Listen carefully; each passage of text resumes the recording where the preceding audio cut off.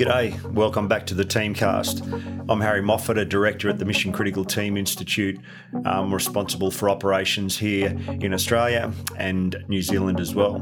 The Teamcast is a show where Dr. Preston Klein, Claire Murphy, Janice Jackson, Coleman Ruiz and myself, along with our guests, discuss all things mission critical teams. Mission critical teams are teams of 4 to 12 people who are indigenously trained and who solve rapidly emerging complex adaptive problem sets. Mission critical teams work in immersive environments of around 300 seconds or less, where the consequence of failure is death or catastrophic loss. Regardless of whether you're on a mission critical team or not, we aim to bring you the broadest range of topics and guests as possible. Thanks for joining us, and I hope you enjoy the Teamcast.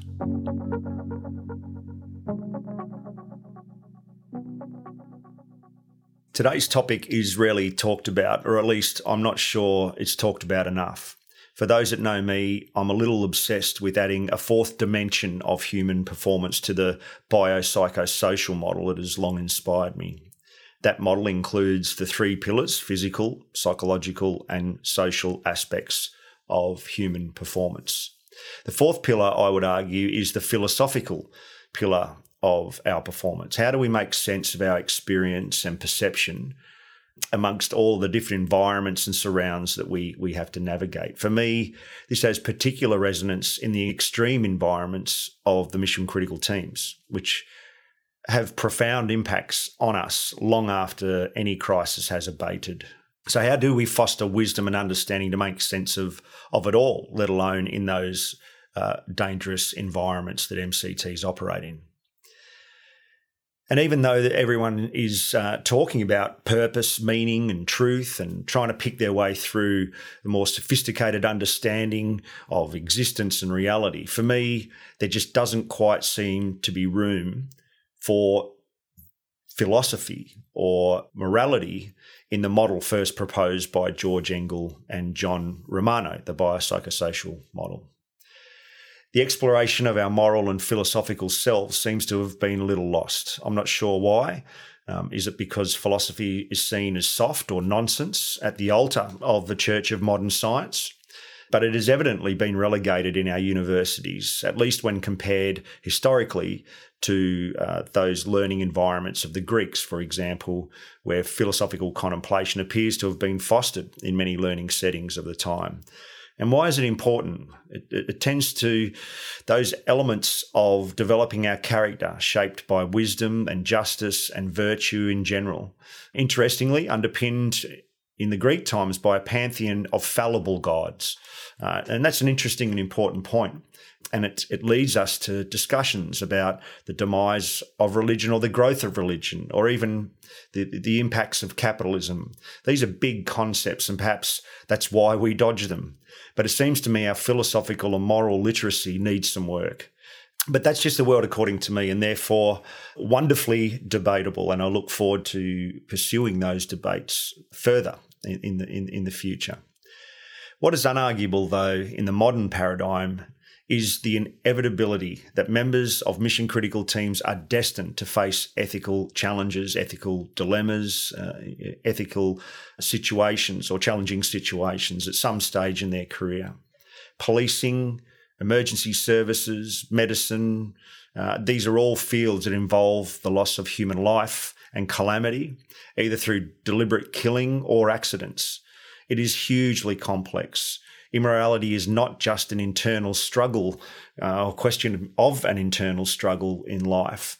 Operators on mission critical teams must also knowingly go into environments where they almost voluntarily live with the consequences of unethical behaviour of others in our communities and be challenged in these environments completely outside of their control. And this happens on a daily basis. Preston Klein sums this up nicely for me by saying that our worst day is there every day. And that doesn't just include physical, psychological and social challenges, but I believe also philosophical or moral challenges as well. Here in Melbourne recently, the Burke Street killings is an example of our MCTs dealing with moral injustice and running towards it. And I'm not sure we give enough time to consider that aspect And this does raise the question for me, is our moral or philosophical literacy good enough to uphold those situations? Our understanding of our physiology, for example, is as good as it's ever been. We all understand anatomy and we understand proteins and all of the biology. And we're learning more and more all the time about psychology and social connection. But what do we really understand about how we understand? I think it was Mark Twain who wrote, "It's curious that physical courage should be so common in the world, and yet moral courage is so rare." So yes, it is complex to say the least, and begs the question why our focus on ethics training and philosophy is all but non-existent in so many areas. Even more curious to me now as a practicing psychologist is that this actually presents an opportunity to sit down and host discussions and discourse as teams in a different way, which leads the team to greater connectivity and understanding. Indeed, we hear more and more of increased volatility, uncertainty, ambiguity, complexity in the human terrain that we all navigate. It might follow that ethical decision-making has a larger role than ever to play, or at least it seems to me that way. Without self-exploration, we are left to be passive agents in our own identity formation to a great extent. And this is where we will eventually return in today's Teamcast. Today's episode has been inspired largely by two events of the recent past. During our COVID-induced crisis, I've spoken with and listened to doctors and nurses speak about having to choose between who gets a ventilator and who doesn't. Does the 70-year-old woman who has given amazing service to her community over 5 or 6 decades and who unquestionably has earned and deserves it, does she get it?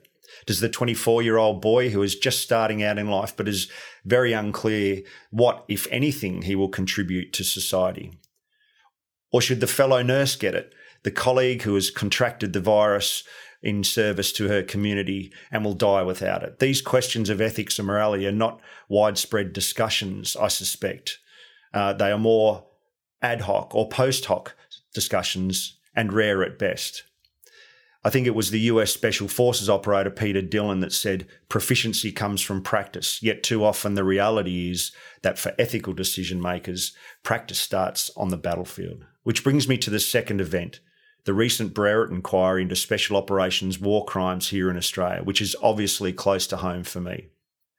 From my perspective, war in particular is an unethical practice that we are required to justify in its necessity.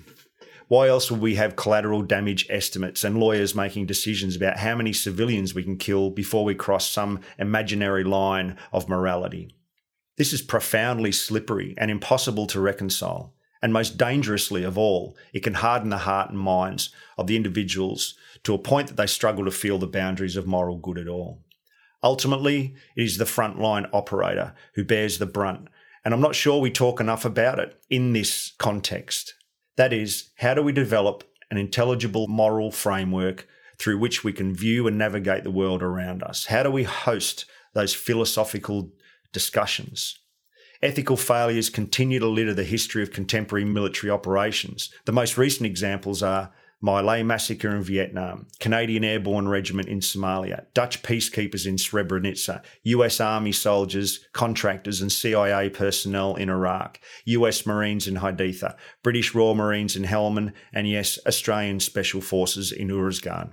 Regardless of allegations or truths, it highlights for me a danger posed to all operators in all mission-critical teams as we navigate the grey domain of morality and our own moral guidelines. Notwithstanding the need for proper legal processes to play out and for everyone involved to have their chance to proffer their position, the Australian situation has nonetheless been devastating to our unit and our community, past, present and future. And this is not to mention our families, fathers, mothers, partners, children. Every morning I drove through the front gate of our barracks for nearly 20 years. There was a massive rock on the left-hand side as you entered, about the size of a small car stood on its nose. And on that rock were inscribed the names of the dozens who had fallen in the unit since our inception. Most had been killed in training. So the rock, as it was known, was a daily reminder of the deadly and dangerous nature of our work.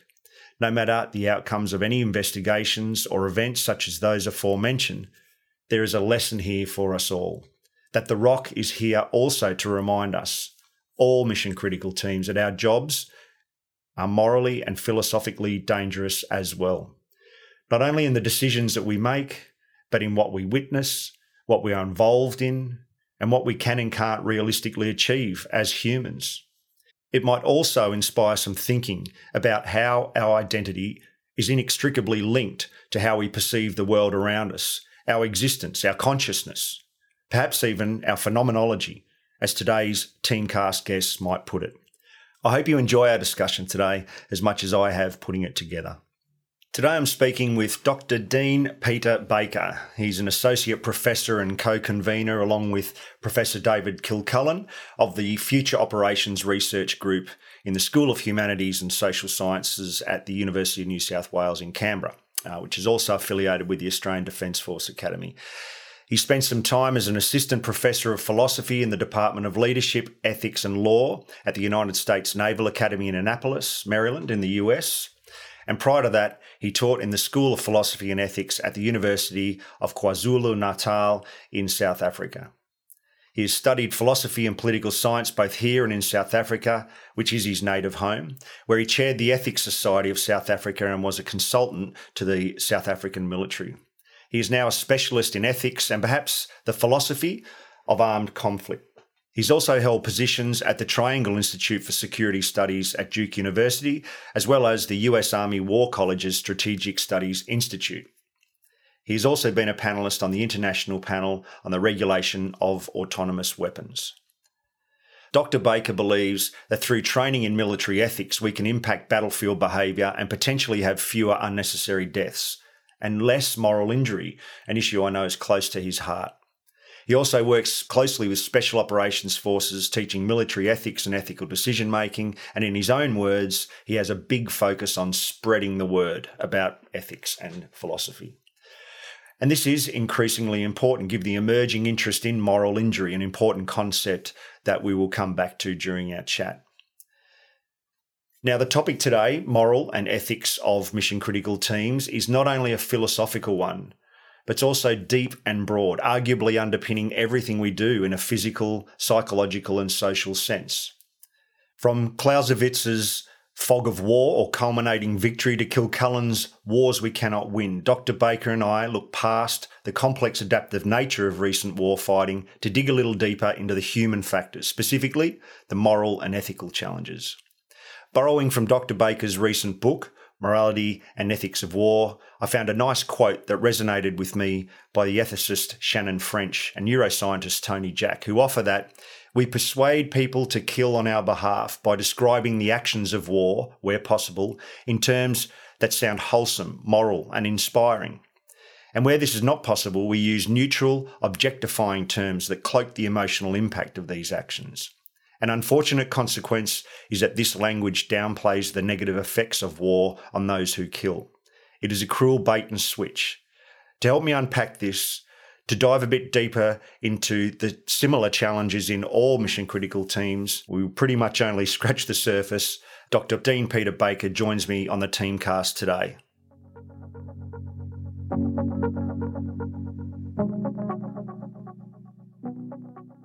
Dr. Baker, Dean, thanks for agreeing to come on the Teamcast, mate. Thanks for having me. I really appreciate it. It's great to have you. And how's things up there in the nation's capital in Canberra? Oh, the sun always shines in Canberra. It's wonderful here in the bubble. In the bubble, of course, a political and COVID bubble up there.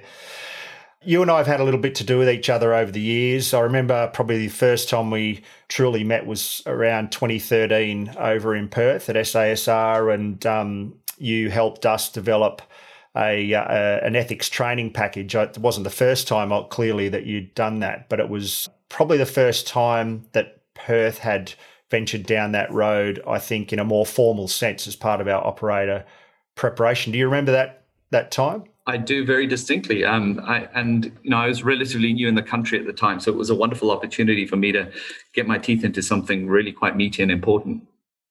Yeah, and it still continues on, I'm glad to say, and I would like to see it expanded a bit further, but I'm sure that that will be coming with the work that you're currently doing with the ADF, the Australian Defence Force.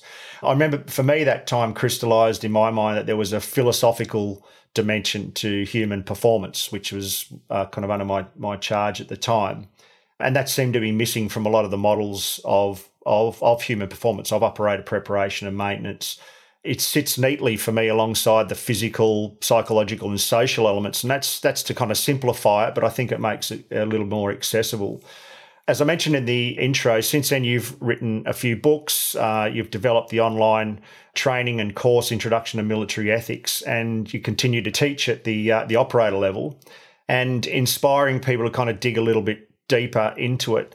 I think we were just chatting offline. One thing that has really resonated with me is this sense of the moral framework. I think Charles Taylor, who you quote extensively in the book, talks about this moral identity. And I'm not sure that we've reached that point. You know, we have come a little way, but I'm not sure that we sit down and actually pick apart that identity.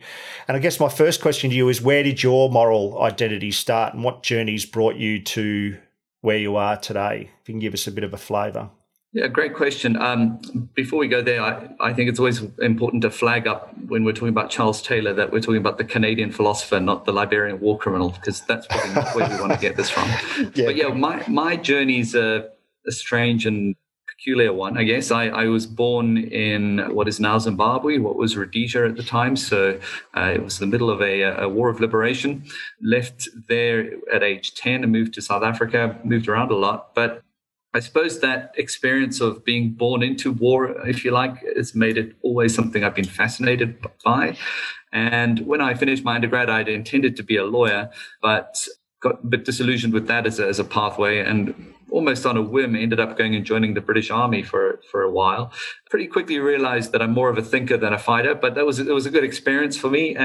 But it also made me think a lot. I think that was probably the first time I really thought about the philosophical, ethical aspects of war, because as you know, in the British Army, the way I had to do it, because I hadn't lived in the UK, though I have a passport through my parents, I was taken in as what's called a potential officer, which meant I would have spent 2 years in the ranks before going to Sandhurst. My intake was with ordinary soldiers, many of whom were 16, 17 years old, really had very little sense of the world, of what was really going on around them in the world, what ethics was about.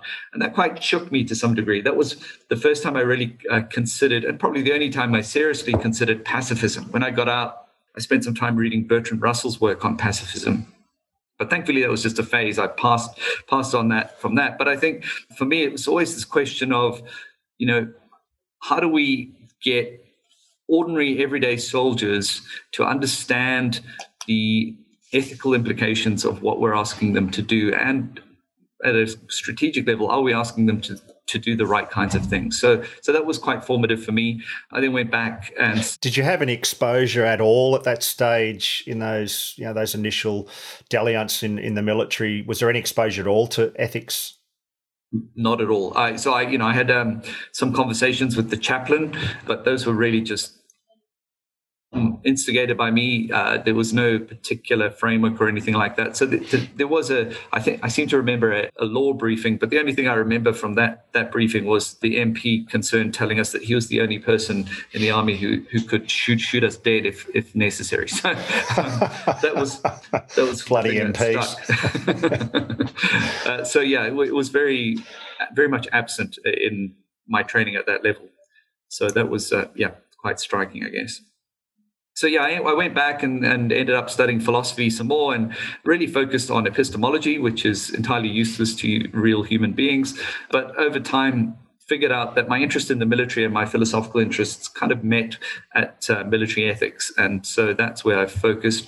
I did a bit of time with the South African military, mostly doing strategy formulation for them. So I had a side window, I suppose, into the military again there. But I've never really been a military person per se, but rather a philosopher with a bit more access than perhaps most.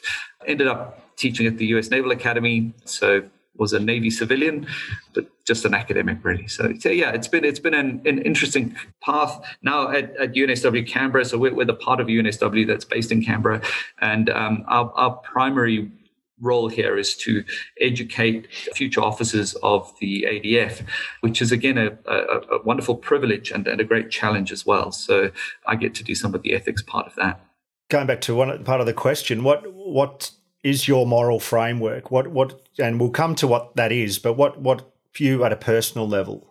Oh, that's a really good question. I suppose, like most of us, my moral framework is a mishmash of things that have come to me through my parents, through my peers, through people I admire. And I think that's an important thing to keep in mind in all of this. All of us have quite different moral frameworks, I guess. We identify different, I suppose, peaks that we align ourselves to on the horizon, on the moral horizon, but it's going to be a bit different for everybody. And so we have to think about, what does it mean for us to move from that individual level, which is absolutely inescapable for us and absolutely foundational for us, to something that is appropriate at the level of public servant, that somehow meshes in with the broader context of the state. And I think that's our great challenge.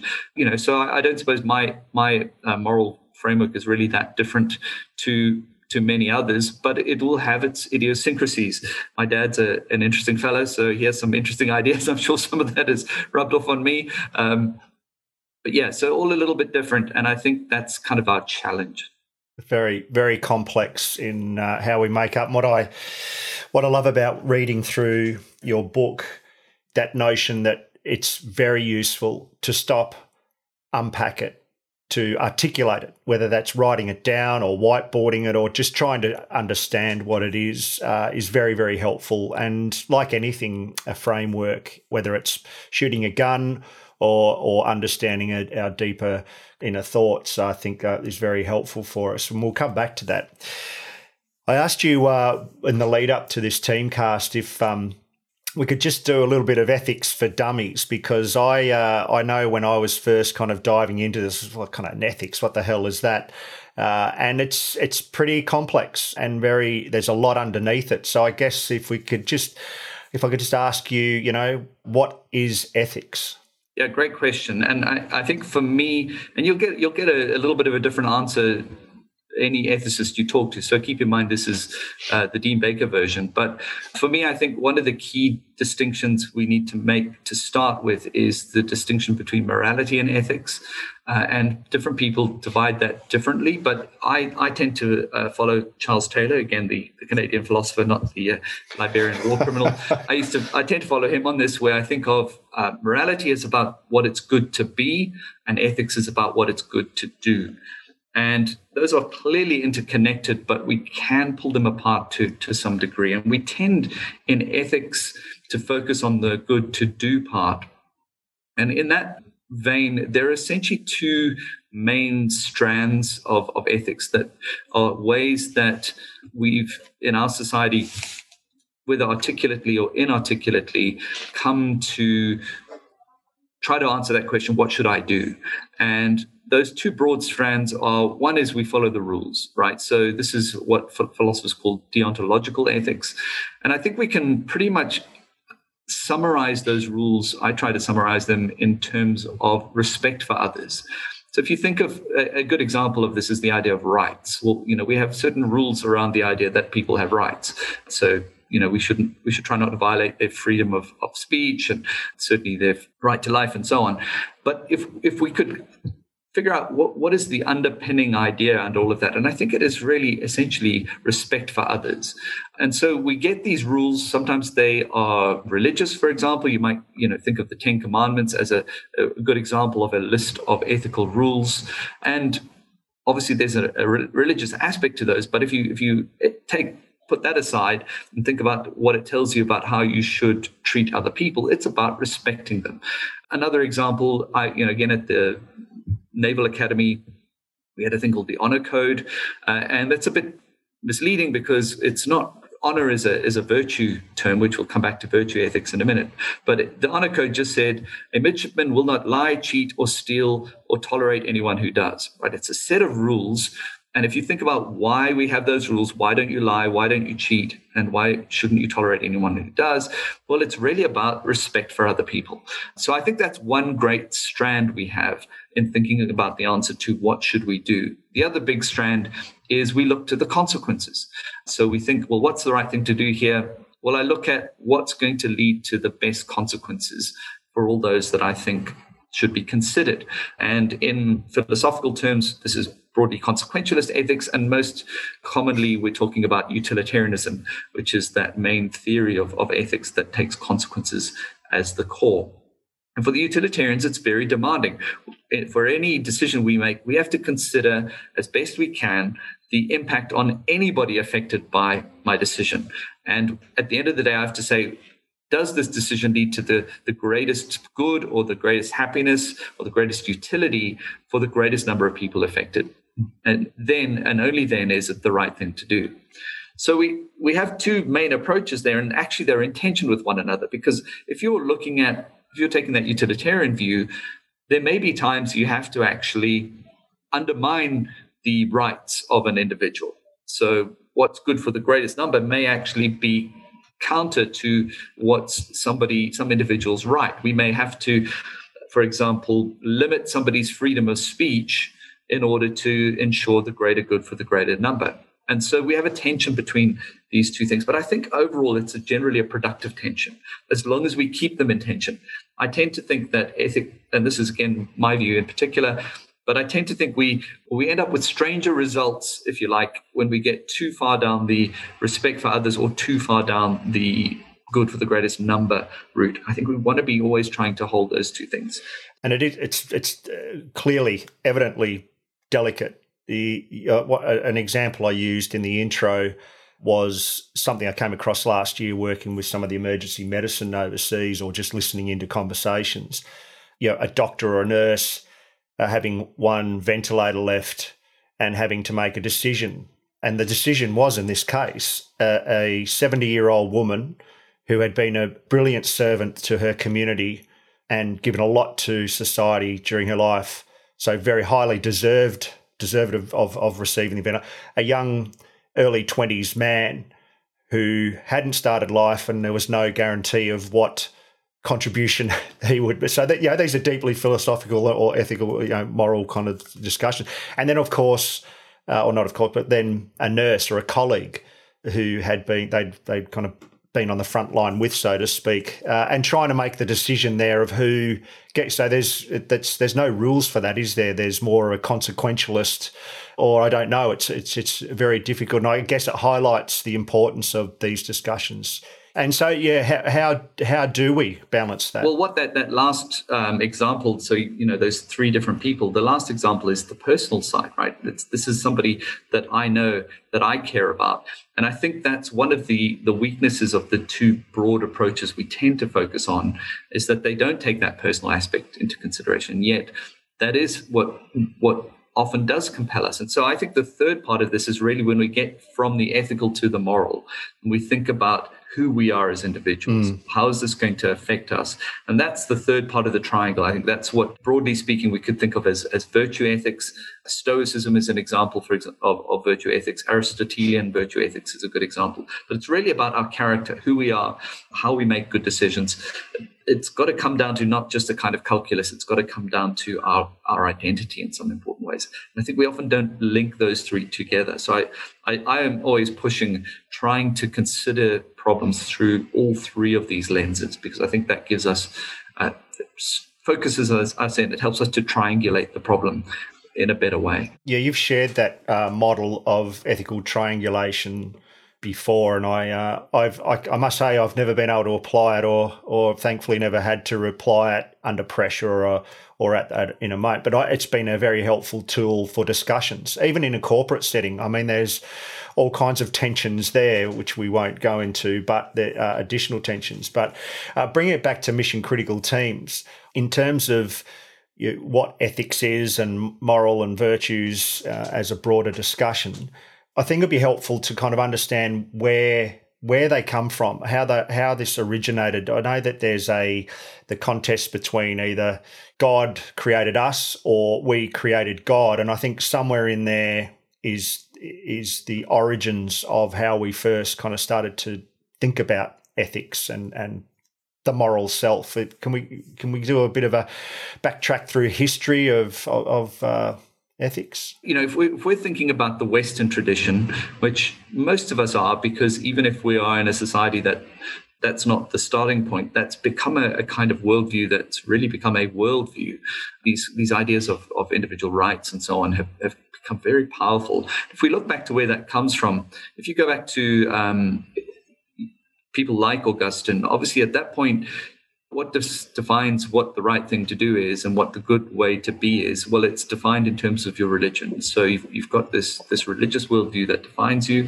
But within that, there's this, I suppose, a tension. This is my reading, and I try to give this story in the book, between God as an immanent source and God as a transcendent source. So God is, in some sense, objective. He's out there. He's beyond us. And the good is therefore objective over us. But there's another sense in which we find access to that within us. So Augustine, well, if you were a school pupil back in the day in the UK, you would have learned about Augustine. I don't think they do anymore. And you would have learned this little phrase. For him, it was about from the external, right? We turn away from the world around us. How are we trying to get connected to our sense of right and wrong, the good? Well, we turn away from the world around us. So from the external through the internal, we look within, but in the Augustine's worldview, as we look within, God's light shines within us and shows us the reality that lies beyond us. So it's from the external through the internal to the eternal. So it gives us a kind of route to objectivity, but it goes through our subjectivity. And I think as we look at the way Western identity develops, and this is very much my reading of Charles Taylor's work, we see the tension between those two things start to go in different directions, that immanence and that transcendence. And as you start to pull it apart, you get a very objective stream of looking at ethics. It's not about me. It's not about where I stand or how I feel. It's something that stands over me and is objective for me. And that really splits apart into the two strands that we think that I was mentioning earlier, that the idea rules and the consequences. The consequences, right? So Immanuel Kant is probably the key figure if you think of the deontological, the rule-based approach, the respect for others approach, and then you've got the utilitarians, Bentham, and so on with that other approach. But then there's also this other strand that goes off in another direction through people like the Romantic poets. How do you know what's the good? It's very much internalized. It's what you feel within. It's that sense of authenticity, being true to yourself. And that's still enormously powerful on us today. So I think that those three things have ended up in a virtuous tension, if you like, within our society. And I think they are reflected by that kind of triangulation approach to trying to address particular problems. Yeah, and I suppose there's a deep religious history and background in all of this. A lot of people would hark back to. I remember reading about the Greeks having this kind of pantheon of fallible gods. To kind of really ram home the point that even gods will make mistakes and fail, and that there's always that tension between the arguments up on the hill or at Olympus over and often ethical discussions, right through to monotheism or to just having a single God and having, as you said, the 10 Commandments laid down for us. It's always conflicted in me a little. I remember reading a study years ago, actually it's probably around the time that we met, about these, the two rat pups playing together. And they play together right up to the point where they won't, just short of hurting each other kind of fatally, if you like, because they're driven to want to come back and do it again. So they're kind of ingratiating play, but rough with a limit. So there's this sense that we preserve that respect for others and have inbuilt set of rules that guide our social play, which probably underpins, community cohesion and societal cohesion.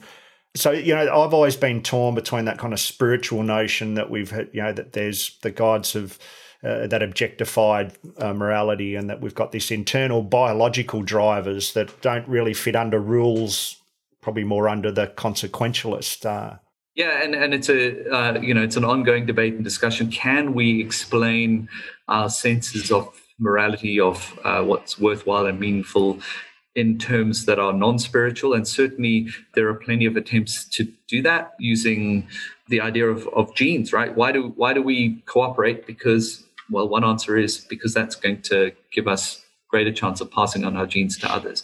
Now, there are challenges on both sides, and I think from a perspective of public servants, we actually don't want to be trying to resolve those issues. Yeah, I think that it's important to recognize that people will be compelled in different directions because of these different worldviews, and I think we can tell a coherent story out of both of them. So, unless it becomes destructive, I think we're probably happy enough. And I suppose going back to the account I try to give of the emergence of the Western identity, we can see how those things have come out of one another. So by the historical account, the secularized account, I suppose, of morality of the good has its roots in something that is really essential certainly in the Reformation period, which is the affirmation of ordinary life.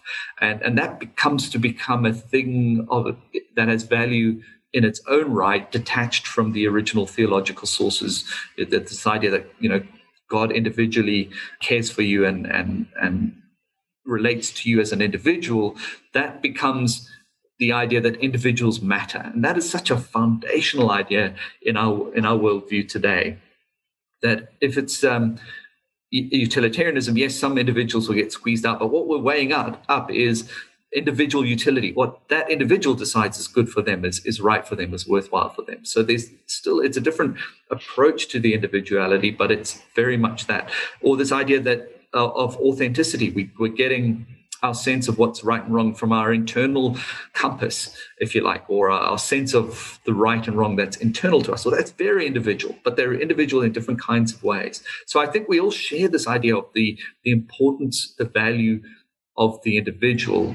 What metaphysic, if you like, underlies that is probably something we don't want to fight about, because we have enough in common that we can build a sense of what's right and wrong that we can all share in, I think. Yeah, it's a big area to kind of venture out into, and it's this notion of, I suppose, citizenship and different ideological underpinnings of citizenship. When you were talking then, I was thinking, I've read a little bit about and of Thomas Paine recently, and this kind of rights of man.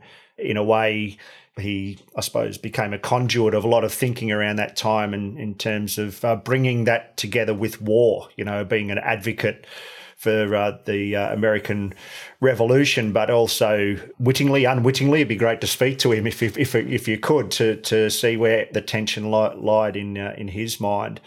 And I really like that separation almost of religion and the inner kind of morality and what that means. And it kind of goes to something I want to pick up on later, which is those rules-based, that deontological ethics of laws of armed conflict and rules of engagement. And we see that in hospitals, police forces and emergency services as well. There are rules and ways in which we act. In the fire services, for example, there's buildings that you don't go into no matter what there is, and there's that tension, and that kind of will lead us down a road of the moral injury discussion as well, which I'm really keen to cover. To help us kind of understand all this, we've touched a little on what is ethics, and it's really an evolution of how we see what's right and wrong and good and bad, etc. And also, the kind of the trajectory along which it's come. What can we do? Charles Taylor, the philosopher, has suggested and yourself in your book this sense of a moral framework, or to explore our own identity, if I've put it right. Can we talk about that a little, and maybe that'll bring some kind of a scaffold to where we are at the moment? Yeah, sure. So I think that the starting idea in all this is to start with your experience. So I'm trained as an analytic philosopher. We don't do experience very much, but the continental philosophers buy into this idea that you can't understand things without involving where you stand in all this, if you like. So there's a danger of, and I think they're right about this, of seeing everything in what Thomas Nagel calls the view from nowhere. it's this objective, abstract way, and we try to explain everything. But actually, there's some part of it that cannot be explained from that perspective, because we are fundamentally engaged in the world. We are part of the world. We're here. We're embodied agents. So starting with that experience and thinking about the way we live, we realize that what's inescapable for us all is what Taylor calls strong evaluations, that at every moment we are making judgments about what is worthwhile, what is good, what is bad. When you get up in the morning and you decide, I'm going to go to work rather than not go to work, whatever it is you choose, you're making some evaluation of what's better or worse, what's right or wrong. And that, if you think about it, is inescapable for you. You actually can't plan your life. You can't do anything without those evaluations. So Taylor says, if we start with that recognition that that's inescapable for us and start to explore those strong evaluations, he argues that we realize that actually this is, in some fundamental sense, who we are, that we are our sense of what is worthwhile. So when you have a first conversation with somebody, the first thing you're going to say is, well, where are you from? What do you do? Do you have family? But what we're really after in those questions is trying to understand what their sense of value is, what they value, what they think is important, what they think is right and wrong, what is worthwhile. So in some deep sense, that's our identity. And Taylor talks about this as our moral frameworks, that this defines us in some inescapable kind of way. In that inescapable way, is that there was a term used in the book, condemned to meaning, which I think is a pretty powerful notion, what you're talking about. So as much as we try to detach sometimes and go, oh, this is all, be ironic about it, all the things that we care about. In fact, we can't escape it. Can't escape the sense that this matters. It matters to us. And so that is the thing that we've got to deal with and wrestle with and account for. I'm going to make a large assumption here. It seems to me that these types of discussion and philosophy itself has almost been forced to the margins in education settings, in universities. That's probably a controversial thing to say, but it seems to matter less now than it ever has. But in so many ways, it's more important than and just to finish on that, it absolutely resonates with me. This kind of being compelled to meaning. It's kind of embodied in us and all. Why I wonder why we don't spend more time exploring it or talk. Did you have a thoughts? I do.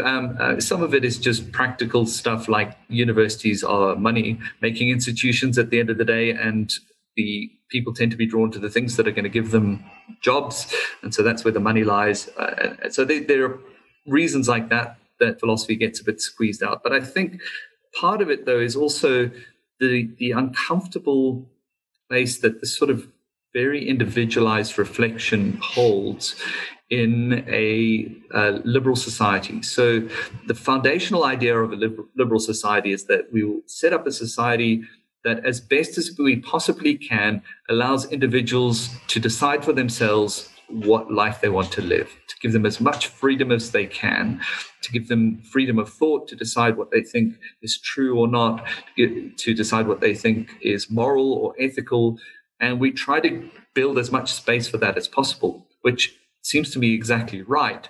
But there's a tension between that on the one hand and, for example, at schools going, now we're going to talk about philosophy because it may come across as prescriptive and telling you how you should think about these fundamental things that a liberal society is not supposed to tell you how you should think. So I think there's a natural tendency or tension between those explorations within our society and actually the framework that defines our society. It's a little in contest with, I guess, just to use one example, kind of business school mantra of critical thinking being, you see that on the list of things that are going to be most valuable in the future, and one of the more valuable cognitive skills, which kind of is another question: are ethics a cognitive skill? Are they a sense? Are they when I say sense, a perceptive sense? But it does beg the question that it seems to me that the first thing we need to do is understand.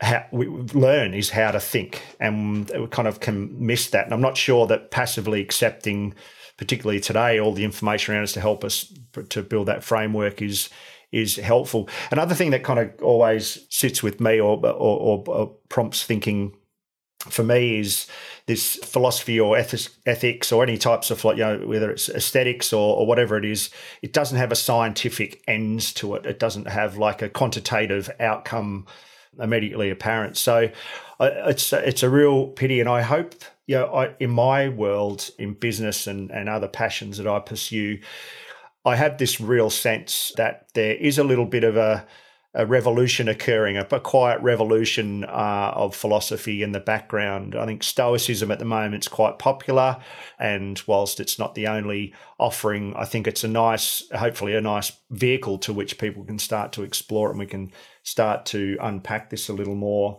So I just want to bring it back to the framework. So one thing, I haven't got through the whole book. I'm about 3/4 of the way through, but I still don't have this sense of, is there a concrete type of framework, or how do you propose we use or develop a framework, say, in particularly mission critical teams context? Right. So I think the first part we have to recognize is that everybody has their own individual framework. What we're not trying to do is to change that framework. I think if somebody has a moral framework that's completely at odds with what we're trying to achieve, the hope is that we've screened them out in the first place. So I think, again, it's appropriate, particularly in the public service or in the military or police, fire, whatever. It would be inappropriate for us to go, this is how you should value things. This is what you should value. Hopefully we attract people who have a broad enough overlap of sense of what is good and right and meaningful and so on. But we need to recognize nonetheless that there are going to be differences. And so what we have to do is articulate a way of thinking about ethics that has sufficient traction, I suppose, within each individual's individual framework, that we can come out with a public set of language, a public set of concepts that we can all agree to employ as we think about these things. So, you're going to have people in your teams who have a religious way of thinking about things. You're going to have people in your teams who are very much not religious. So we can't choose one or other of those ways of approaching it. We need to have a professional ethic that is sufficiently broad but sufficiently specific that will enable us to act together and act coherently. And does that start with this sense of articulating your moral or ethical framework individually? Is that just a simple exercise of opening a discussion, facilitate a discussion, writing it down? I know you might remember we used to do an exercise that was inspired by Preston Klein. I was inspired in what do you value? Write an essay on what do you believe, what do you value, and that kind of, I suppose, is one of the first touch points the operators ever got discussing it. Is this the type of thing we should be looking at?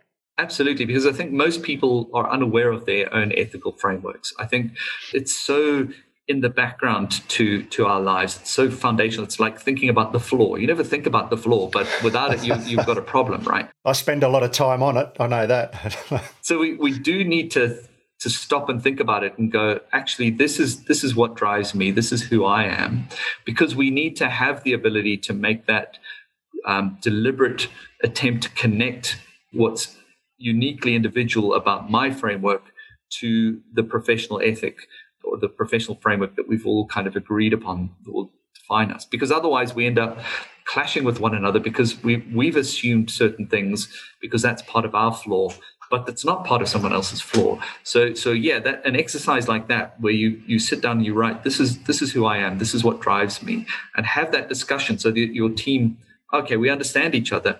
That's not what drives me, but now I know why you think like this about that. But then the next step I think is really important. It's to go, okay, but what can we agree on? That shouldn't actually be a something you have to make up, right?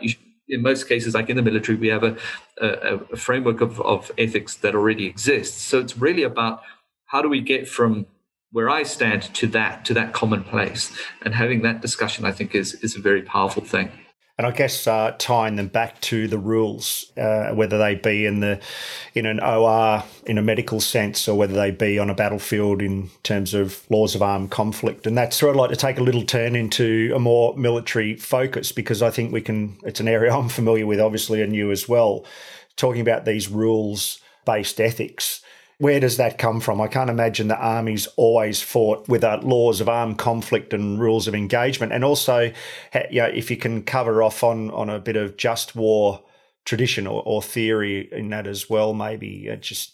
You quoted Shannon French a little while ago, and she's got a great book that I recommend, and I'm going to get the title. I'm going to forget the title now, but it's the... That's okay. We'll put them in the show notes.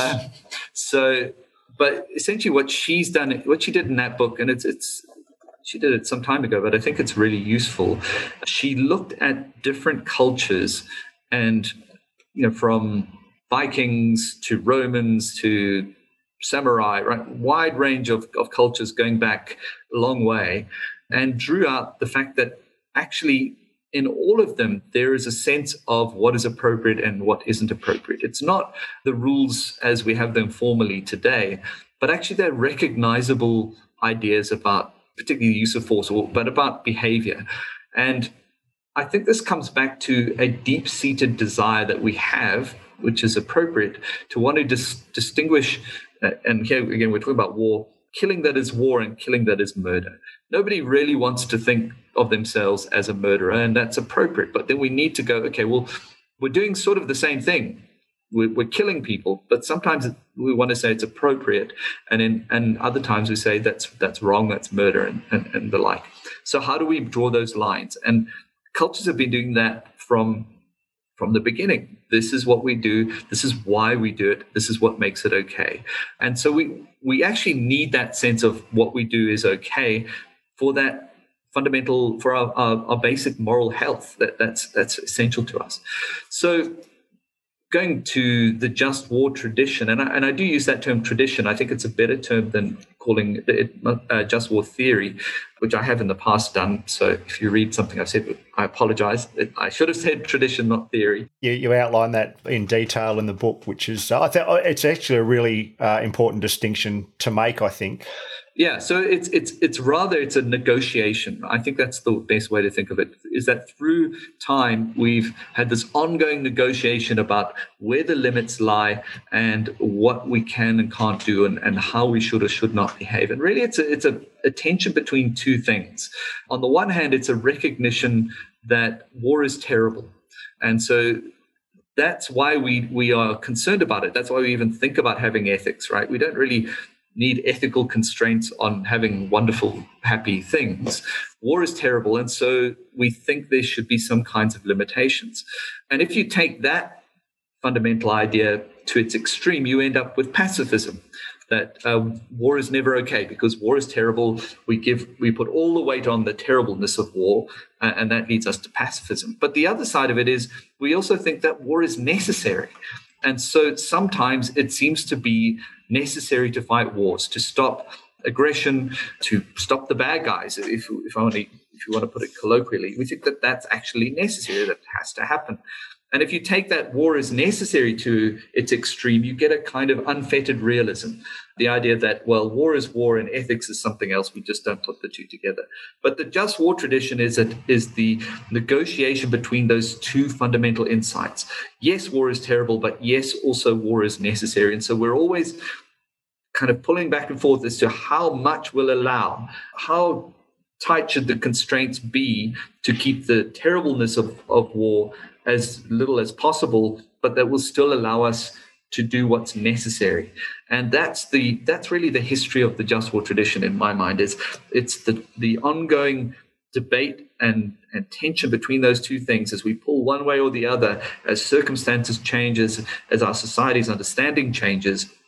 We see we get more permissive or less permissive in what we may or may not do. But it's always that trying to balance those two things. It seems like a bit of a dualism, but when it seems to me that the two are inextricably inseparable, or they're inseparable in that, if you go back to that notion of condemned to meaning or embodied morality, however you want to, whatever the phrase it was that you used, it's impossible in unfettered realism on a battlefield to ignore that. Even subconsciously it's impacted. And I guess that's where moral injury makes its first appearance in this discussion, at least. But and I want to come back to that. I don't want to kind of spend that ammo one. I want to bring back to this kind of, this sense that war is necessary and there's rules and laws that we now understand or currently understand. I'm sure they'll continue to evolve, particularly with autonomous vehicles and complicating the battlefield. And I'm sure there's emerging things we don't even know about yet to do with cyber warfare and the other domains of warfare, space and these other areas that people like Kilcullen talk about.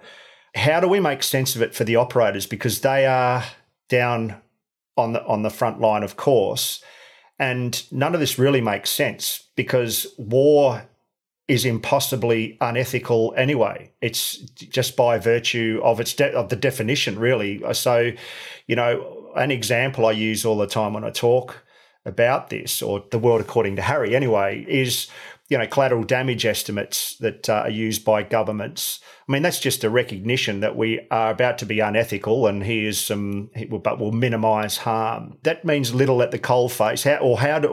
Doesn't mean little at the coalface, but how do we unpack that? Or how do we reconcile that? So I think there's an element of tragedy that's inescapable in war, right? So the ideal would be to be able to, and I think the collateral damages is a good example. The ideal would be if we could fight wars and be absolutely sure we're only ever going to kill enemy combatants. But practically that's impossible. So the just war tradition is a pragmatic recognition of what is and is not possible. So for the operator on the ground, for the targeteer, whoever it is, making these really difficult decisions, right? I'm going to carry out a strike. I'm going to kill somebody who I should be killing. That's appropriate. But I recognize, I don't intend, but I recognize that I'm likely to kill some non-combatants, and that's terrible.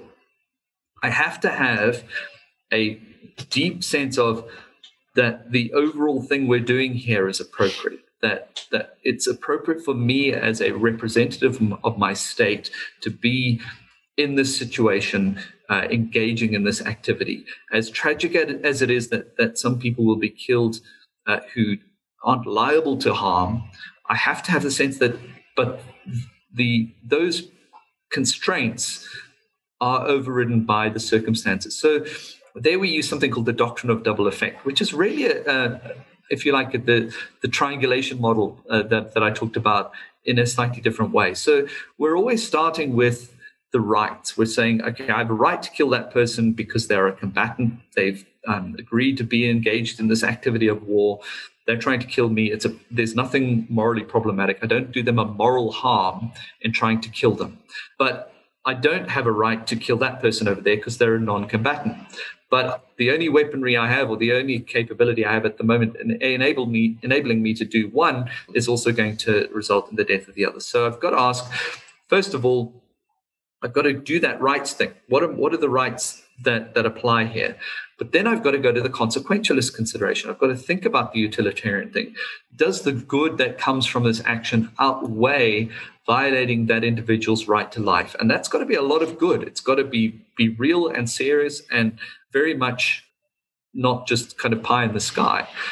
But then I can go, okay, as tragic as it is, I need to be able to kind of weigh that up. Then I've got to go to that character piece and go, well, hold on, but how is this affecting me? Who am I becoming as a result?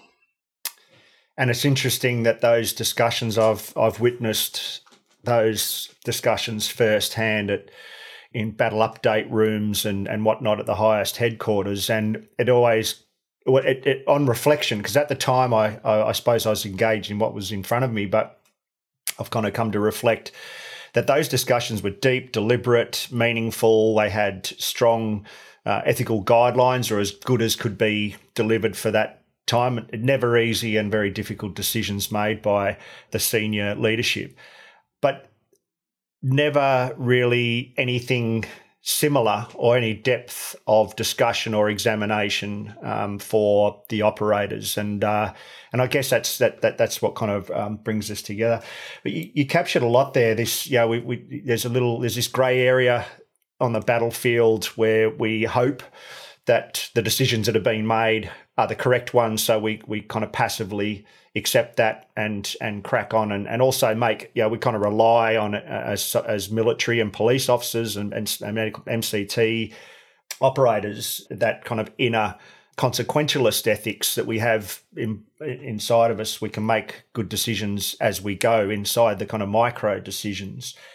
But they are left largely unresolved, particularly in warfare. And so there's a grey area post these types of challenges, I guess. And that leads to like what's emerging as largely a new concept. I will say new, not for you, mate, but I'm sure for the first time many of our listeners, this concept of moral injury and how it's tied up as part of, maybe the PTSD domain or the like. I've long suspected something like that. It wasn't until you gave it language that I think it's become concrete. Do you want to kind of talk us through this moral injury? You're right. I mean, it is in academic terms still a relatively new idea, and it's still very much being worked out. So I have my view of what it is, but you would probably find slightly different accounts from different people engaged in this field. But essentially, moral injury, we're increasingly recognizing that there is a difference between the effect on people of PTSD, which is in many ways a reaction to stress. We can kind of quite comfortably boil that down to the impact of your environment on your brain. In one sense, we can do that for everything, right? But we've got to the point where we can see this as it's a stress reaction. So I had a conversation with a neuroscientist a couple of weeks ago who is pretty convinced that if he could put everybody under MRI scans, he could predict who would be prone to moral injury. Sorry, not moral injury, PTSD, correction. Sorry, just so I got that. So the neuroscientist was alluding to the fact that there was a predictive element of suffering PTSD. Because it's the way our brains are set up that makes us more prone to. So size of brain parts, or is it neurochemical? No, actually, I'll leave that for another episode because I think that's fascinating. I mean, this is we talked earlier about asking people to think a bit more or be a bit more sophisticated in how they think about themselves navigating the world, whether it's physically through touching and hand-eye coordination or feeling or emoting or thinking about how we're thinking. I think it's a really important thing. So sorry. No, that's all right. I won't try and repeat the neuroscientist stuff because I'm clueless. So there you go. We'll put it in the show notes. So let me talk about what I sort of understand. Yeah, for sure. That's the idea that, look, there's an aspect of the way things can affect us that isn't, I think, reducible to that. And that is where, again, coming back to this idea that we are inescapably moral beings. And that's where we've done something or seen something or become aware of something that has so shaken our sense of ourself, our sense of what's right and wrong, the framework that makes sense of our view of good and bad and right and wrong and so on, that undermines that to the extent that we actually are no longer fully able to function in the world. To me, that's where we're at moral injury. And that's one side of it. So I suppose think of it this way. All the time we go through life, we face moral affront, as I call it. We face situations that we think, that's not okay, or that's bad. But most of the time we can kind of walk it off, right? It doesn't actually injure us. It's where it gets to the point where we actually are so overwhelmed by this experience that we're no longer able to function as we used to. We've become, say, the sense of shame has become overwhelming, or even a sense of anger if it's not something that we have done, but we've seen something else, and we just can't cope with the reality that people have behaved in this kind of way, because that just is so at odds with our underlying sense of who we should trust, what's good, what's bad, and so on. And that's where we become morally injured to the point of dysfunction. But I think there's another kind of moral injury as well that is overlooked. And this is, again, to use the analogy, sometimes with a physical injury, we don't really think of it as an injury. But if you say you use a pair of scissors that rubs against your thumb every time you use it, what will happen is you'll get a callus. You'll get a bit of thicker skin there that will protect you against that pain. And we don't think of that as an injury, but it kind of is, because what it means is we can no longer feel sensations in that place the way we were designed to. Right. And I think the analogy here is that if we face enough morally confronting situations again and again and again, we build up a kind of moral scar tissue. We become callous, literally. That's the term we use. And we don't necessarily see it. We don't experience it as an injury because it's not characterized by moral pain, but it's an injury in the sense that we are no longer able in those circumstances to experience the world morally as we should. We don't experience any kind of moral empathy for others in those situations and so on.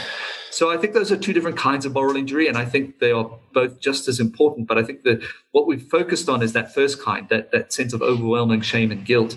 But perhaps the more dangerous one is the other one, is the moral callousness, I suppose. I love that. I love that analogy, and I'm going to borrow that and, of course, cite it, Baker 2021. I had just written down in my notes being hardened, and you've captured it perfectly, because I guess coming back from combat and from warfare, coming back from, long, hard periods of service in the police or fire, where they see the consequence of unethical behaviour by others and have to live that. And then, this kind of it goes to this notion that Preston talks about residue and how we process that. And I think that's another area inside this whole ethical and moral discussion, or discussion on ethics and morals, or a moral self that needs to be unpacked and explored.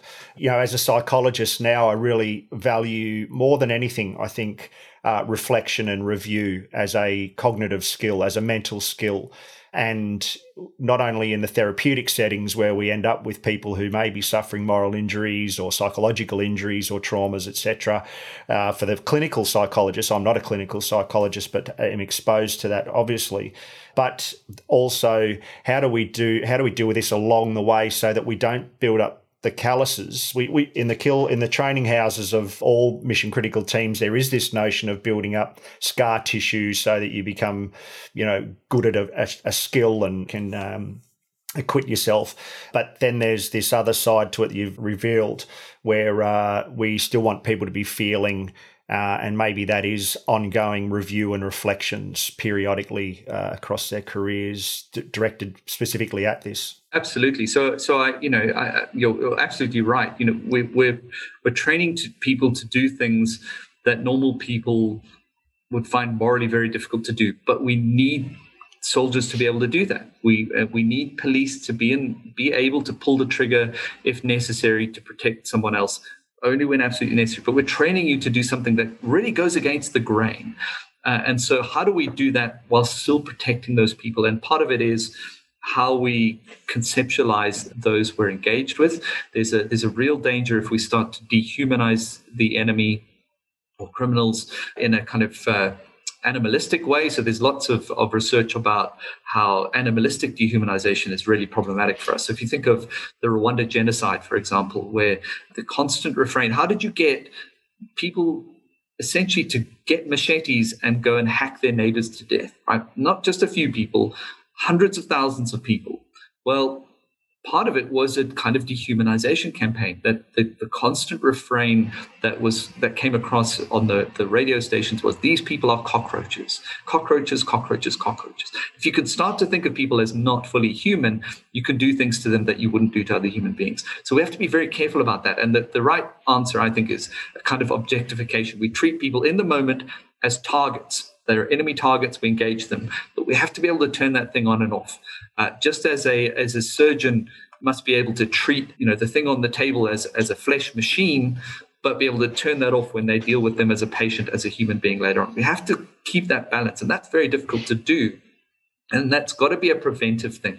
We've got to have that ongoing sense of self-reflection to go, am I becoming too hardened to this? Some degree of hardening is necessary and inescapable, but I have to be aware and have a clear sense of when it's going too far, when it's become a degree of callousness that is now putting me morally at risk. And that's a challenging thing, but I think having a deliberate attempt to articulate that, step back and go, definitely, how am I doing? Yeah. This brings me back to, I think it's probably the most impactful chapter I've read in a book in the last couple of few years. Dean, seriously, Morality and Ethics at War, the book, it's not out yet. It is on. Is it? Okay, you've released it. All right. I sent you the draft because I could email it. Did you? I found a spelling mistake. No, just joking. No, seriously, chapter 1, moral frameworks and identity. So just capturing what you were saying there, I couldn't help but think, I talk a lot, whether it's to businesses, sports, military, whatever, whoever we're working with at the time, about having a navigation check. No one really understands exactly where they are. Everybody wants to know, where are we going? What's the vision? Where are we off to? And how we get there? And how do we get everyone on the boat, the bus, the train, whatever analogy people want to use? But do they actually even know where they're starting from? And I think they have an idea, but it's like being in the jungle and reducing it down to 10. We're in this 10-kilometre square. That's just unhelpful in New Guinea. You need to know kind of within 10 metres. So that chapter, I've got it here. It's just covered in notes. I'll go through it again. I'll go and buy the book. But I think this for me is a really critical thing, that the discussion has to start at the start, saying this is where you are, because I don't actually trust that everybody really has an understanding of that. And if you're going to, as you say, put people out to do these work, that we need to have that. And then when we cluster and swarm into teams, we may not have a group understanding of what that is, but at least we've started some kind of internal discussion and developing a lexicon towards grouping as a team. And that takes us on to another discussion. Sorry, go ahead. I was just going to say that deliberate reflection. But I think one of the things that's also really powerful in all this is to recognize that in our groups, we have a natural tendency to drift. So I always use this analogy of being in a submarine. You're on a submarine, you're with everybody else on the submarine. Everything in the submarine is in a fixed location to where you stand, but you don't at all have the sense of where that submarine is in the ocean and where it's going. And we are very much like that as social groups. The natural tendency is for us to position ourselves with the group as a whole, but not with what's beyond it. And so we don't necessarily see when the group drifts. So that stopping to reflect is powerful. And even more important, I think, is getting trusted outsiders to come and contribute to that discussion. People who are not in your group at that time, so who can see where you've drifted, but in ways that you just can't see. I think that's crucial. Absolutely, and challenging. So, yeah, it's a really powerful point to kind of labour on a little longer. That's another issue that I think potentially could sit alongside this callous analogy you've used, and it's well known, the bystander effect, where we become passive in our own environments. And then we have to reconcile that when we come back. We don't participate, we don't put our hands up, we don't voice our opinions.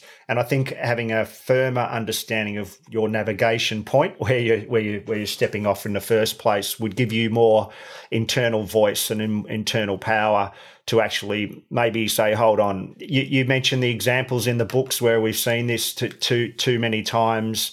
Again, I'm not making any assumptions here about the grey and the depravity of war, the grey area, and war as an unethical venture in the most part as a construct or as a thing.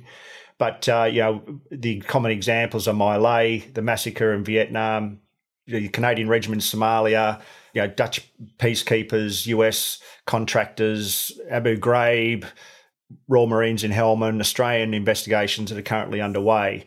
It's such a complex area. It's difficult to unpack. The other thing I was looking there, and that's in reference to this kind of the bystander and not only deliberately bystanding, but just being a passive player agent in those circumstances and having to resolve that. I don't know if there's such a term, but it kind of threw up the term for me, moral literacy. That's almost this internal discussion to build our moral literacy. And I'm not sure that we have well developed. We have very good triceps, biceps, hamstrings, and quads, and we're getting better at mental skills and training and cognitive skills training, and we're getting better all the time at treating families and social things. I'm not convinced that we're as well advanced in that kind of moral or ethical literacy that as we need to be. So it kind of begs the question, mate. I want to blister on a concept here that you cover in the book, and it kind of underpins this notion of bridging the gap, and which leads on discussions about the guardian ethos. Do you want to kind of give us a brief overview of how we bridge the gap and what's the role of a Guardian ethos in that? Yeah, so I'm going to steal your idea of moral literacy. I like that. So the gap, as I see it, is, and I think I've sort of alluded to this already, is between the individual framework that the person comes in with, which is always changing a bit, and the ethics that's appropriate to that particular profession, that particular group. There's a gap between those things by definition. So we have to think about how we bridge them. One way would be to make everybody, or to try to change everybody's individual moral frameworks to incorporate or to just line up with that professional ethos. I'm uncomfortable with that because I think that that's the sort of thing that you do in totalitarian regimes. You brainwash people. I think we want to give people the right to have their own sense of the good. So then we need something that will bridge the two, that will pull them together. And I think that often the one approach to do that is in the military context is the idea of the warrior ethos. I think that's a bit problematic in some ways. I don't think it's always destructive, but I think it has been destructive in some cases. So maybe that's not the best bridge. The idea of a profession, this is my individual sense of what's good and right, but I'm also this other thing. I'm a professional, and as a professional, fill in the blank, whatever it is, these are the things that define my appropriate behavior. I think that's powerful, and maybe that's the one we want to go with. My concern is I think the idea of professional is it doesn't fit everybody in the military. So as we think about the way we define a profession in the military, it's someone with expertise in the management of violence. Well, if you're a military dentist, are you a military professional in that sense? Maybe not, right? So my argument is for something that's a little bit broader than that, and that's this conception of being a guardian. What is it that we're here for, and what justifies what we do? Well, we do what we do because we act to guard the people of our society, and that is fundamentally what gives the military its right to exist. It's what gives the police its right to exist. It's that social contract between the people of that nation and those who bear arms in their service. So there is that fundamental idea that that's what we're doing. And the powerful thing about that is being a guardian is not, if your image is I'm a warrior, that suggests the answer is always war. But being a guardian doesn't have that assumption. It says that there are different ways I can do that. So I think it gives a kind of flexibility that's quite powerful. But the other side to it is, at an individual level, my identity is to protect others. Sometimes I protect others by killing those who need to be killed. That's inescapable for me. But that's the reason I do it.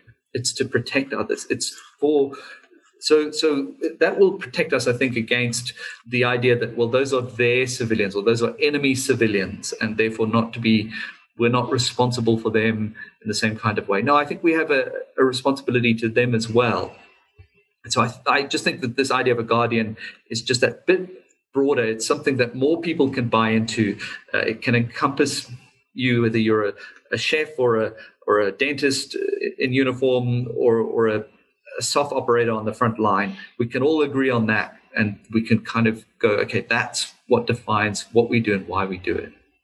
Yeah, I like it. It's certainly a big part of the motivation for me to join the military in the first place is that sense of service to others. And certainly overseas, you do probably more of that, and it's more meaningful. I always say that my experience in Timor was probably the most powerful for me in terms of satisfaction as a professional soldier, just knowing that being there was beneficial to everyone, and it was never a shot fired in those deployments, and I really enjoyed those.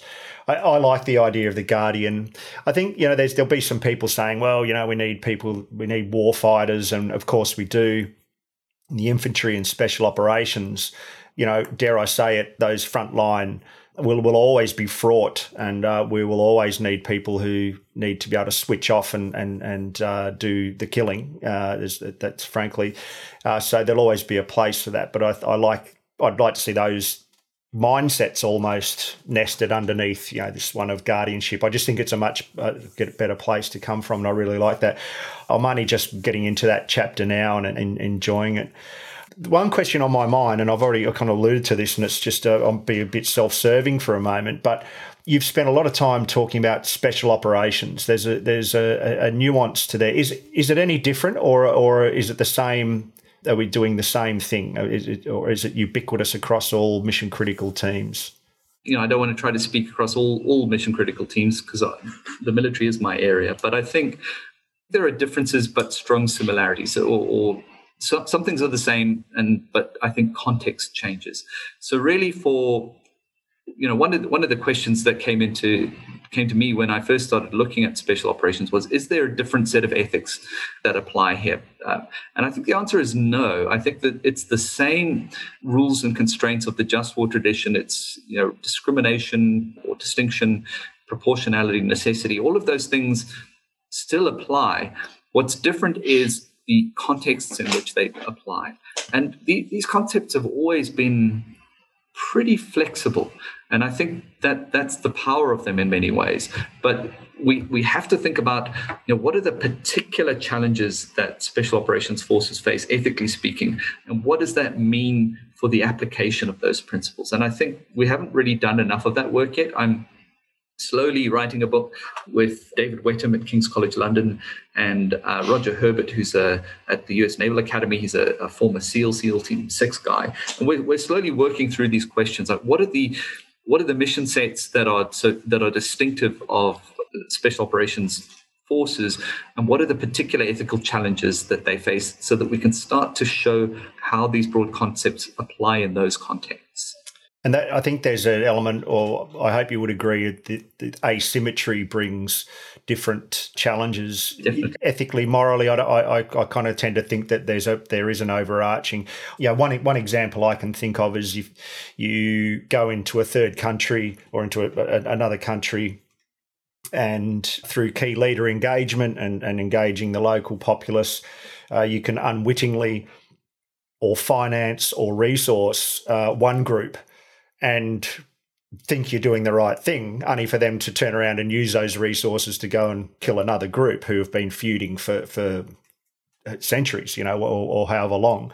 And in your planning and strategic kind of appreciations, that becomes a factor, and it's a bit of a challenge because you then leveraging known feuds and known rivalries to gain favour or intelligence. So I think at that edge of special operations, I don't know whether you'd call it the edge of ethics or moral, that it does present some unique challenges. And I think as the world continues to evolve, we see more asymmetry in other fields in mission critical teams, such as policing, and we see, in task force emergency service response. Now, we don't just see a fire truck rolling up. We also see paramedicine, police. There's threats at the end of there beyond just the crisis that they need to manage. So it's something to think about. To go back to an earlier comment you said, I don't think that war is essentially unethical. I think it's undesirable in many ways, but sometimes it's the right thing to do. Sometimes it needs to happen. But we're always about identifying the space where we feel that what is being done is justified. And I think that's the way, in that example you gave, you're working with some kind of non-state group or whatever the group is. So you're weighing up what you think might happen. And sometimes even if you think, well, they may well go and do bad things, that may still be the right thing to do, given the importance of the task you're trying to achieve. But then you may go, but my ethical duty is to ensure that we limit them as much as we can, or have as many controls in place as we can. So we ensure that we keep good records of what we've trained them to do and what we've given them to do it with.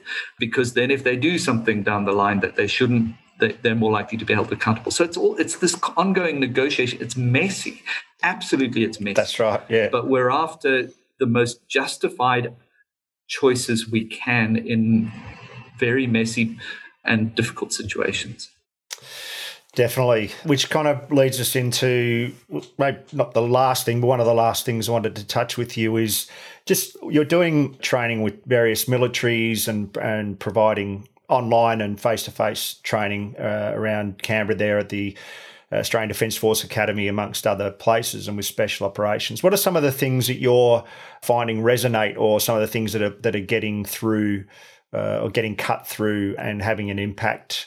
Dean, what are some of the training methodologies or So I'm very encouraged, I have to say, about the openness that I'm finding, certainly in the Australian context, but I'm hearing positive things elsewhere as well, to thinking more about ethics. But I think we've still got a long way to go. And part of the challenges for us, those of us who work as ethicists, is there are gaps in our understanding that need to be filled. So one of the things we're thinking about is, what does it take for someone to make a sound ethical decision or to act ethically in any particular situation? And we've kind of divided it up and said, well, first thing, they need knowledge. They need a general knowledge of what the rules are for this particular kind of thing that we're doing. So, in the military, they need to understand the basics of the just war tradition and the rules that apply there. And I think that the problem is we tend to stop there. We tend to go, okay, we've given them the briefing, we've given them a lecture, good to go. But of course, that's only part of it. You need that, that's important. But they need all these other things as well. They need to have ethical sensitivity. They have to actually be able to recognize that this is a situation that I need to be thinking about ethically. But sometimes we swan our way through and just don't even see it, right? So we need to find ways to develop that ethical sensitivity. And what I'm seeing is a growing recognition that one way to do that is to keep building in ethical challenges to as much of your training as you can, so that it becomes normal for you to look for these things, to see, I'm going to have to make an ethical decision. So that ethical sensitivity, but also you need to have decision-making skills.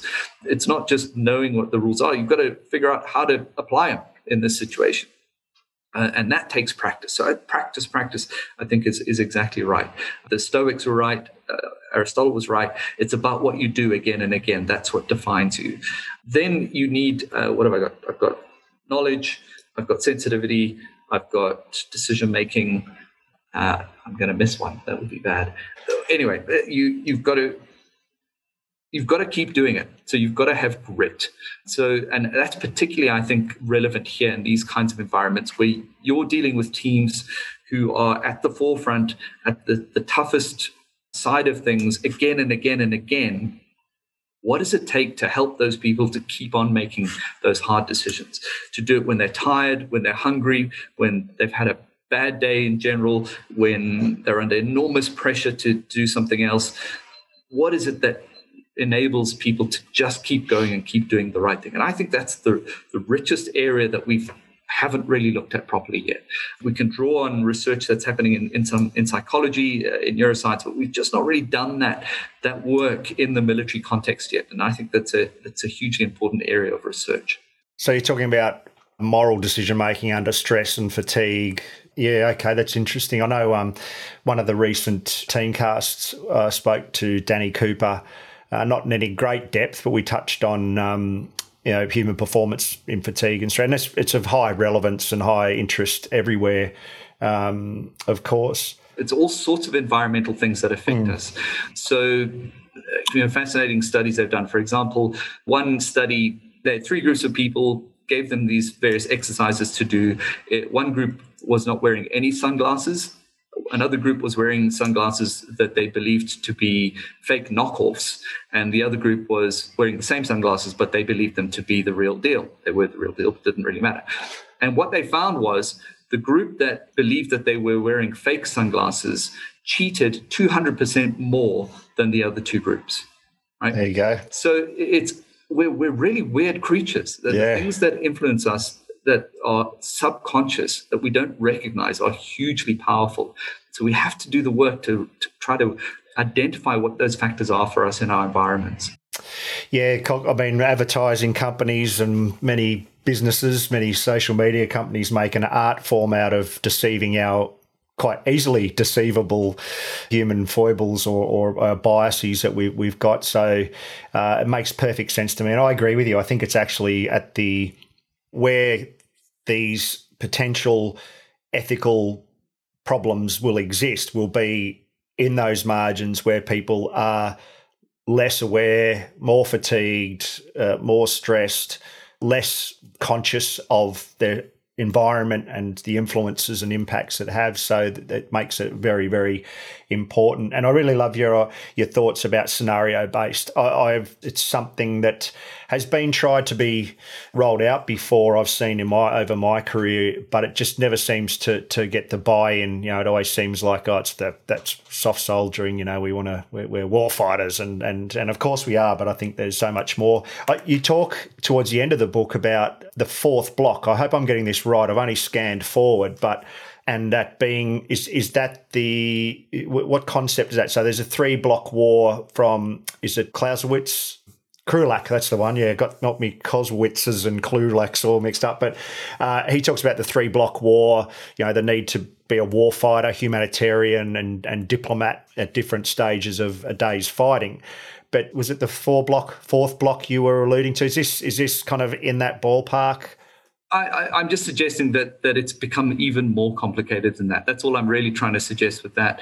That we're talking about. There's this psychological or almost philosophical element that we need to kind of navigate around. Negotiate, and we have to train for it. We have to build for it, just as much as we do for the others. Yeah, I love that. And as you know, one of the things I'm passionate about, and I've almost tried to building a business around it almost, is that this extra dimension to human performance. We very well established Engels' biopsychosocial model of, physical health and psychological health and social health. And I think that there really is a part for the philosophical or moral or ethical part. And in fact, I think it's the foundation of all three of those threes. It goes to consciousness and our perception and experience in the world. Mate, the last thing I want to cover is just where are we at with moral injury? Where you work with is a professor now, Tom Frame, there in Canberra. I must say I haven't explored it much further than both of you. Is it an emerging area of research and science? You've talked internationally about it. Just give us an update on where your investigations are there. So it is happening in various places around the world. Tom Frame, as you said, was doing some work on that. He ran into some challenges. The great difficulty, of course, is when you're talking about moral injury, you're dealing with the events that have potentially caused that moral injury, which can potentially have legal implications. So it can be quite difficult to do research into this area, but it is definitely happening in different places.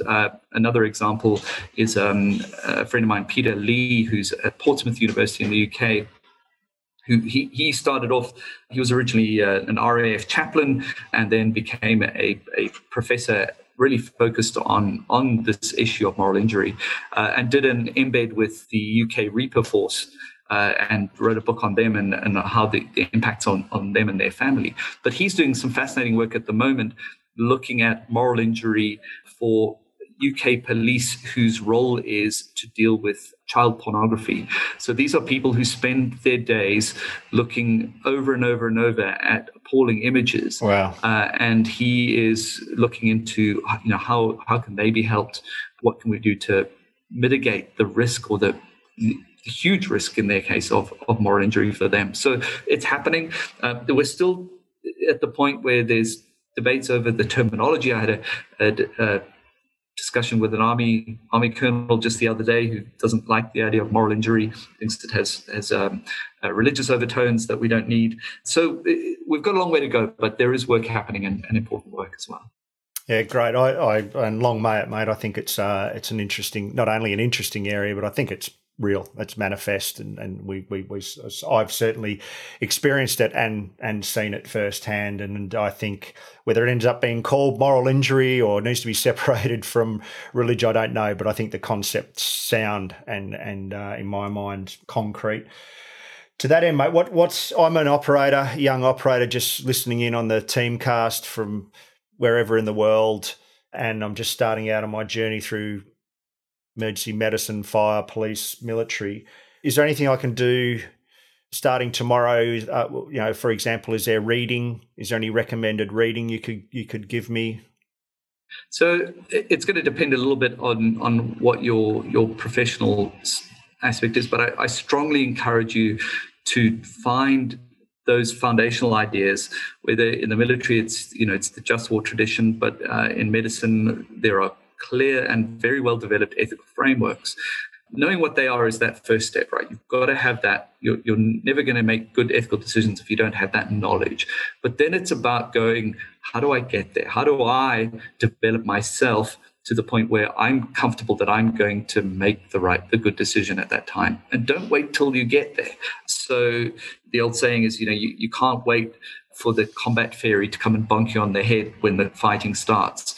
You're just going to sink to your level of training. And that's personal as well. As individuals, we have to be consciously aware in advance of ourselves as moral beings and develop ourselves as moral beings. So I had a colleague at the Naval Academy, and this is where really that virtue ethics, whether it's Stoicism or Aristotelian virtues, is so powerful. It says, you are what you do repeatedly. So the more we do these things, the more we form our character to be such that when the moment comes, we're going to do that hard thing. And I had a colleague, as I mentioned, who was a retired Navy captain, and he did this great little exercise, which I recommend. What he did was he got a sheet of paper and listed out what he thought were the important virtues, the things that he thought he should be, whether it was compassionate, courageous, whatever you want to put on your list. And then he rated himself against those. Am I patient? Well, on a scale of 1 to 10. And did a self-assessment. But then he printed the same bit of paper out and gave it to 5 people who knew him really well and said, won't you rate me against these? And as he tells the story, he was quite surprised by what came back, right? It opened his eyes to aspects of his character, uncomfortably, but aspects of his character that he wasn't aware of, shortcomings. And what he did as a consequence was he summarized down the key virtues that he felt he needed to work on the most. And he had a little list, put it in his wallet, and every morning he would look at his wallet and go, I need to try to be more that. And that was a deliberate attempt to train himself day in and day out to become that better person, to become that person who's better able to not snap at your colleague when, the day is late and you're tired, or whatever it is. It's that practice. And I think that's an enormously powerful thing we can do. Absolutely. We perfect what we practice. I thought you were going to quote there for a moment Peter Dillon. It was a quote you gave me many years ago that I've included, which is, proficiency comes from practice, yet too often the reality is that for ethical decision-making, practice starts on the battlefield in that context you were explaining. I probably would have quoted him if I'd remembered the quote. Yeah, I had to read it, mate, so I just had to scramble to find it on the computer. Hey, I hope there's a handful of people listening to this that are asking, what book on philosophy can I grasp and get an overview that's going to be about ethics, philosophy, or moral philosophy? Is there anything you can recommend, even if it's just for me, mate? Yeah, well, I mean, there are so many. So let me just tell you what I'm reading at the moment, which I think is well worth reading. It's a book by Dan Ariely, who's a professor at Duke University, and I'm rereading it. It's called The Honest Truth About Dishonesty, and it's very uncomfortable reading. That study I mentioned earlier about the sunglasses was a project that Dan Ariely did. We're not nearly as rational as we think we are. We're so influenced by our environment and factors around us. But I think recognizing that is hugely important. And if we can start to try to extrapolate from the sorts of things he is identifying, we can start to identify things that are potentially factors for us in our environments and start to think about how do we personally mitigate those. So that's I think, definitely one worth reading. I think the other one worth reading, and not to flog your book too much, but I'm sure it's available in all fine bookstores, mate. But it's an academic book. I don't know if anyone will ever read it. Yeah, look, I think I think we should be. There's a lot of self-help out there that's built on good academics, so why not go to the source, I guess. But moralities and ethics at war, whilst there's a unapologetic military flavour to it, I think it has so much more. And as I said, especially the first half of the book really captures some of the philosophical underpinnings and history that I think is really important. Through psychology, the start point is always the history of psychology, no matter what domain that you're studying. And I think the same can be said in this discussion as well. So I will mention another book. It does have my name on the cover, but I'm only the editor. I didn't write all the bits. And it's with military people in mind. It's a book called Key Concepts in Military Ethics. And it's designed deliberately to be very short introductions to the main ideas, because I found the reason I put it together was, there are a lot of good books on military ethics, but they tend to be quite dense or aimed at university courses. But this was aimed at, I can just drop in and read 1,000 words on whatever the particular issue is, and I get a sense of it. So it's not perfect, but I think it's a useful book as well. And I would encourage everyone listening, no matter what domain, what mission critical team that you're in, that you should start discussions. They're not soft discussions, and they're certainly not nebulous, or they're certainly worth the while and time, and very interesting once you relax into them, and also explore like books in the different domains of mission critical teams. I personally, and Dean, I suspect you feel the same, that this development of our moral and ethical selves, if I can clumsily use that term, is just as important in my mind at this end of my life, after a long career and busted body, mind and soul and family. It's something I would tell my younger self, my 21-year-old self, to grasp and get a good, particularly, and we haven't even touched on leadership and how to lead the Guardian ethos and how we manage this space as leaders, but I hope that people can infer that from our discussions. I really wish I had a greater grasp on this as I went into senior leadership roles. I would have been better at my job. Mate, it's been awesome. So thank you so much. Great to reconnect. I can't let you go without asking your what are you listening to at the moment? Have you got any, you're listening to any music? I confess that I mostly listen to not very high quality novels when I'm driving around, so I don't even know what it is at the moment. But I find that it's a good way to take my mind off the everyday. So that's what I tend to listen to. We're both of the similar age. We're probably both stuck on talkback radio or something like that. Is that?